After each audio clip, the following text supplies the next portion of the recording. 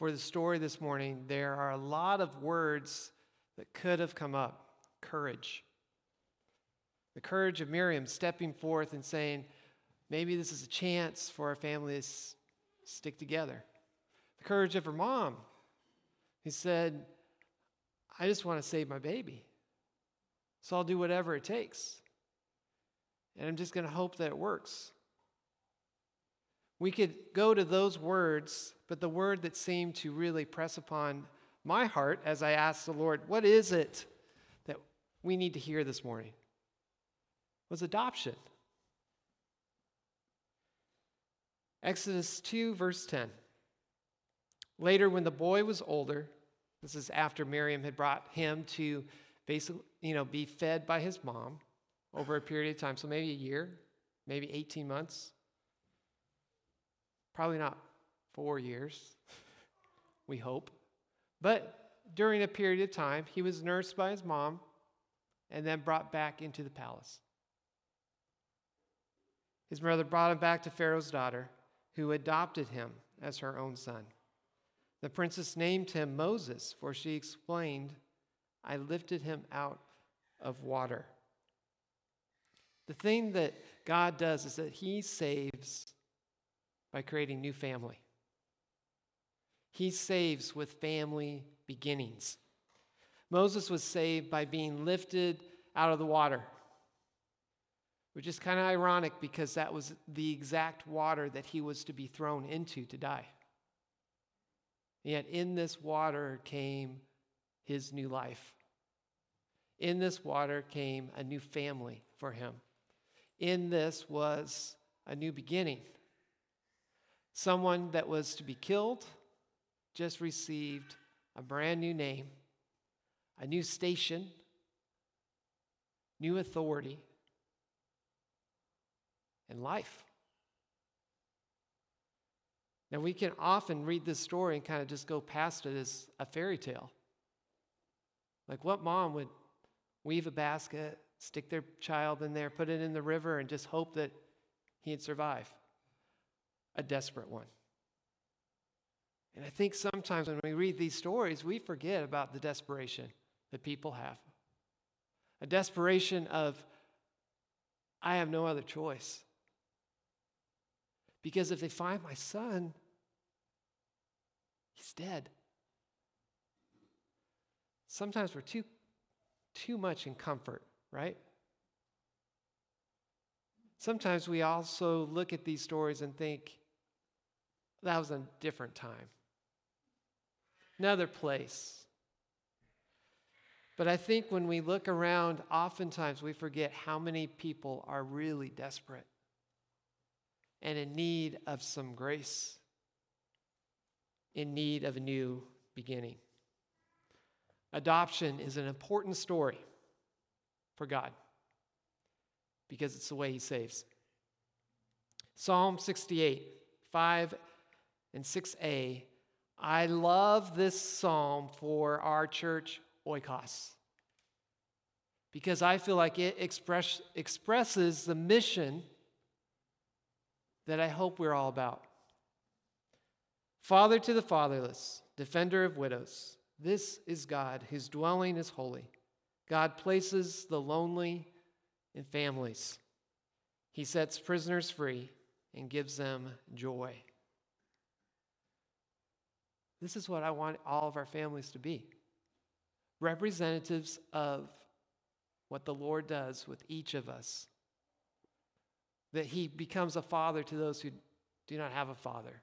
That he places someone in safety when they have great chaos in their life. That he looks at each of us and says, in your loneliness, I will bring about relationships. Relationships that matter. God gives us a new start the moment that he calls us his children. The moment that he says, you're worth adopting, you're worth not throwing away. For Moses, he only had a home because someone chose to lift him out of the water. I mean, how significant is that? He only had safety because someone said, maybe I will set aside my own safety, I'll take a risk, and I'll save a Hebrew baby, go against the law of the Pharaoh, and just hope that he's okay with it. I mean, in this story, there's a huge amount of risk for every party that's involved, in the hope that one little baby would be saved. And if you remember the story, really, no one really knew the significance of Moses, except for God. I mean, he was significant to his mom and to his sister, but on the outside, no one else really knew who he was. As far as Scripture says, we don't even know if he was given a name until he was given the name Moses. He's kind of a throwaway kid. But in the eyes of this princess, who you would think was entitled and could care less about some slave, her heart melted for this baby. Her heart melted for a different race than her own. Her heart melted. And the only reason I can say that it did is because God was at work. He was at work at starting a new family that would impact the world. Just as he's been at work in our lives through the life of Jesus, as he began his new family. As God used his own son to say, we need to begin a family where we can be one. John chapter 1, verses 10 through 13. He came into the very world he created, but the world didn't recognize him. He came to his own people, and even they rejected him. But to all who believed in him and accepted him, he gave the right to become children of God. They are reborn, not with a physical birth resulting from human passion or plan, but from a birth that comes from God. We're reborn not because of our great plans. We don't set out to say, I want to be a child of God. In fact, we often do the opposite, right? We set out to oppose everything that he does. And yet he still, even though we reject him, looks at us and says, you're worth it. I mean, we can make our plans, right? How many of you have made plans and have them totally be turned upside down? See, I didn't even ask you to raise your hands, but look, people are like, yep, I do that. How many did it this week? And you had plans and they turned upside down?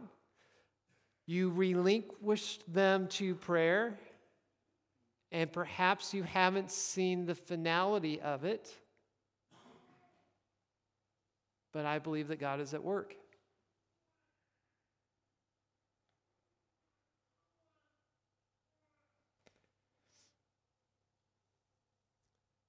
Moses gets a title of prince simply because she lifts him out of water.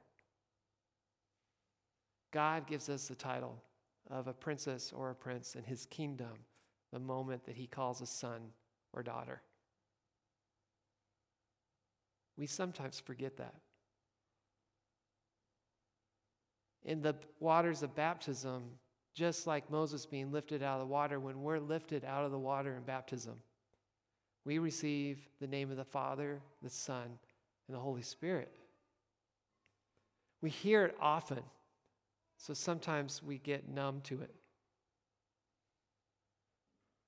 But the name of the Most High Everlasting God is upon you. And he says, everything is mine, but now I give it to you. Represent me. Galatians 4:4-7 says, "But when the right time came, God sent his son, born of a woman, subject to the law. God sent him to buy freedom for us who were slaves to the law, so that he could adopt us as his very own children. And because we are his children, God has sent the Spirit of his Son into our hearts, prompting us to call out, 'Abba, Father.' Now you are no longer a slave, but God's own child. And since you are his child, God has made you his heir." For Moses, his challenge started from the moment he was born. He was brought out of the water. He was sent into the palace, and from the outside world, everyone would have said, he got it all. He won the lottery. And yet he would be faced with many challenges later. That this first adopted family that he was in did save his life, but then he would have to leave it because he would see his own people suffering. And he'd be adopted in a new family. Zipporah's family, a woman that he met at a well. He got so excited, got married to her. He was adopted into his family. That's what happens when you get married. It's supposed to happen. Sometimes it doesn't occur for many, many years or ever. But it's supposed to happen in marriage, that a family becomes one. That the parents of the wife receive that son, that the parents of the son receive that daughter. And they welcome them. Well, Moses had that. He had a great life. And then God stepped in once again and said, you may have to leave this family because the family that you're really a part of is mine. You're going to have to leave behind that you know and step forward because your people, my people, need you. So he set out again, and he became what we call a type of Christ, a savior of the Hebrews, as he led them out of slavery into freedom, just as Jesus leads us out of our slavery to sin into freedom. The moment he calls you son or daughter, the moment you receive him in faith. Because of that great responsibility, Moses was called to represent. And he didn't do it perfectly. But he represented God here on earth to the people, to the Hebrews, as he led them through. Sometimes he got angry. In fact, that made him not be able to see the promised land. But he tried to keep their eyes focused on what was ahead. Romans 8 says it this way, "So you have not received a spirit that makes you fearful slaves. Instead, you received God's Spirit when he adopted you as his own children. Now we call him Abba, Father. For his Spirit joins with our spirit to affirm that we are God's children. And since we are his children, we are his heirs. In fact, together with Christ, we are heirs of God's glory. But if we are to share his glory, we must also share his suffering." I think it's key that the Spirit, his Spirit, has to join with ours so that we can actually be affirmed that we're God's children. I don't know about you, but I think sometimes I forget that I'm a child of God, that I have a place in his family. And we talk about it all the time here. But I know in the conversations that I've had with many of you, you sometimes forget too. And we often display that forgetfulness in our fears. So we turn and allow our fears to make the decisions for us rather than the Spirit of God. Think about some of the fears that you've had or that you currently have. How often do they dictate your decisions? So maybe it's a fear of relationships. Maybe it's fear of approval. Maybe it's fear of your finances. Maybe it's fear of your own comfort. Fear of losing a loved one. Fear of exposing a secret. How often does that dictate your daily journey? But God says, receive my Spirit. And may I affirm you that you're my child. So no matter what you think you're going to face that's going to be beyond me, it's not. Whatever you're going to face that you think is going to be beyond me, it's not.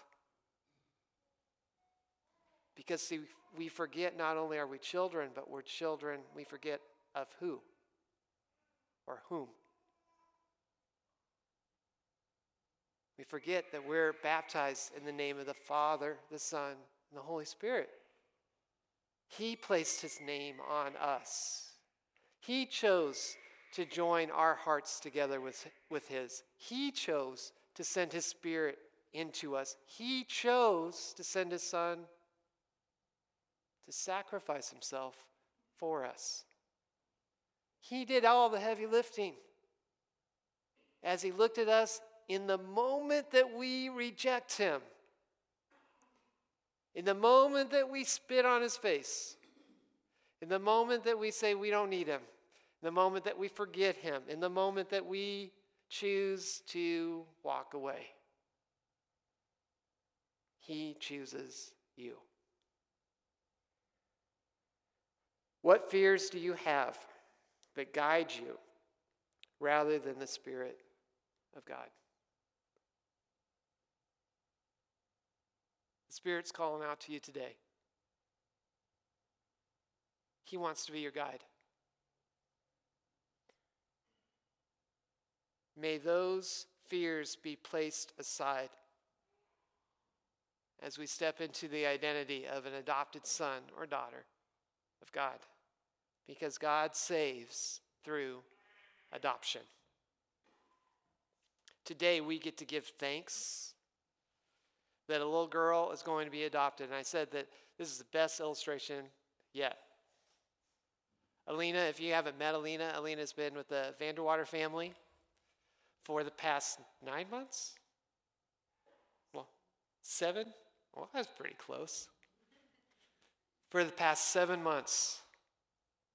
I said this sermon has been kind of developed over 3 years.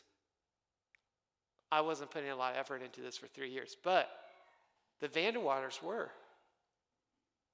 From the moment that they felt the call from the Lord to welcome orphans into their home. It didn't start with Alina. Alina, 3 years ago, was barely born. Wasn't born. She wasn't thought of. Her mom didn't know that she was coming. But that's how God works. And this morning, when we get to see the Spirit of God place his name upon this little girl, who we've known for 7 months, he's known for a lifetime. For this moment and this time. Now, we may not get to see or hear about the rest of Alina's story. Maybe we will. My prayer today is that one day she'll return to Oikos and have a testimony about how God is working in her life. And better yet, that not that she would return, but others would return and talk about Alina who has shared Jesus with them. It's a great illustration of God taking someone who was literally thrown away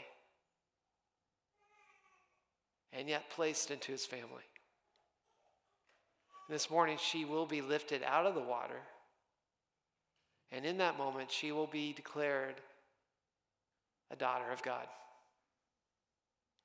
Is that a great illustration?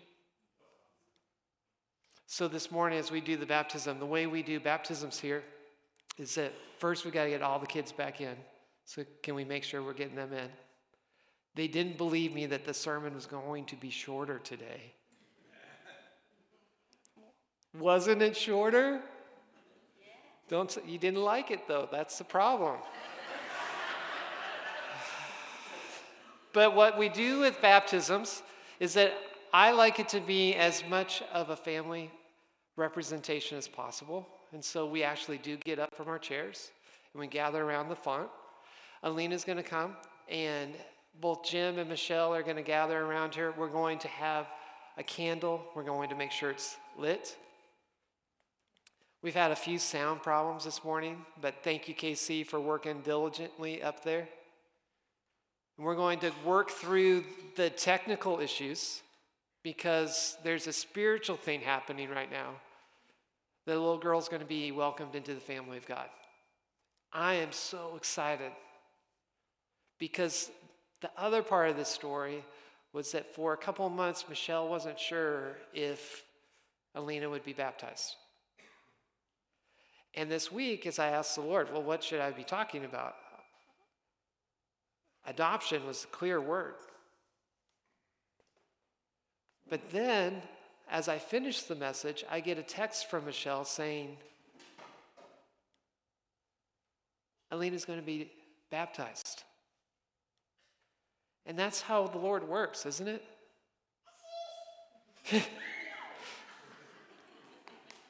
And she's so ready. So go ahead and stand up. Let's gather around the font and let's get on with the work of the Lord.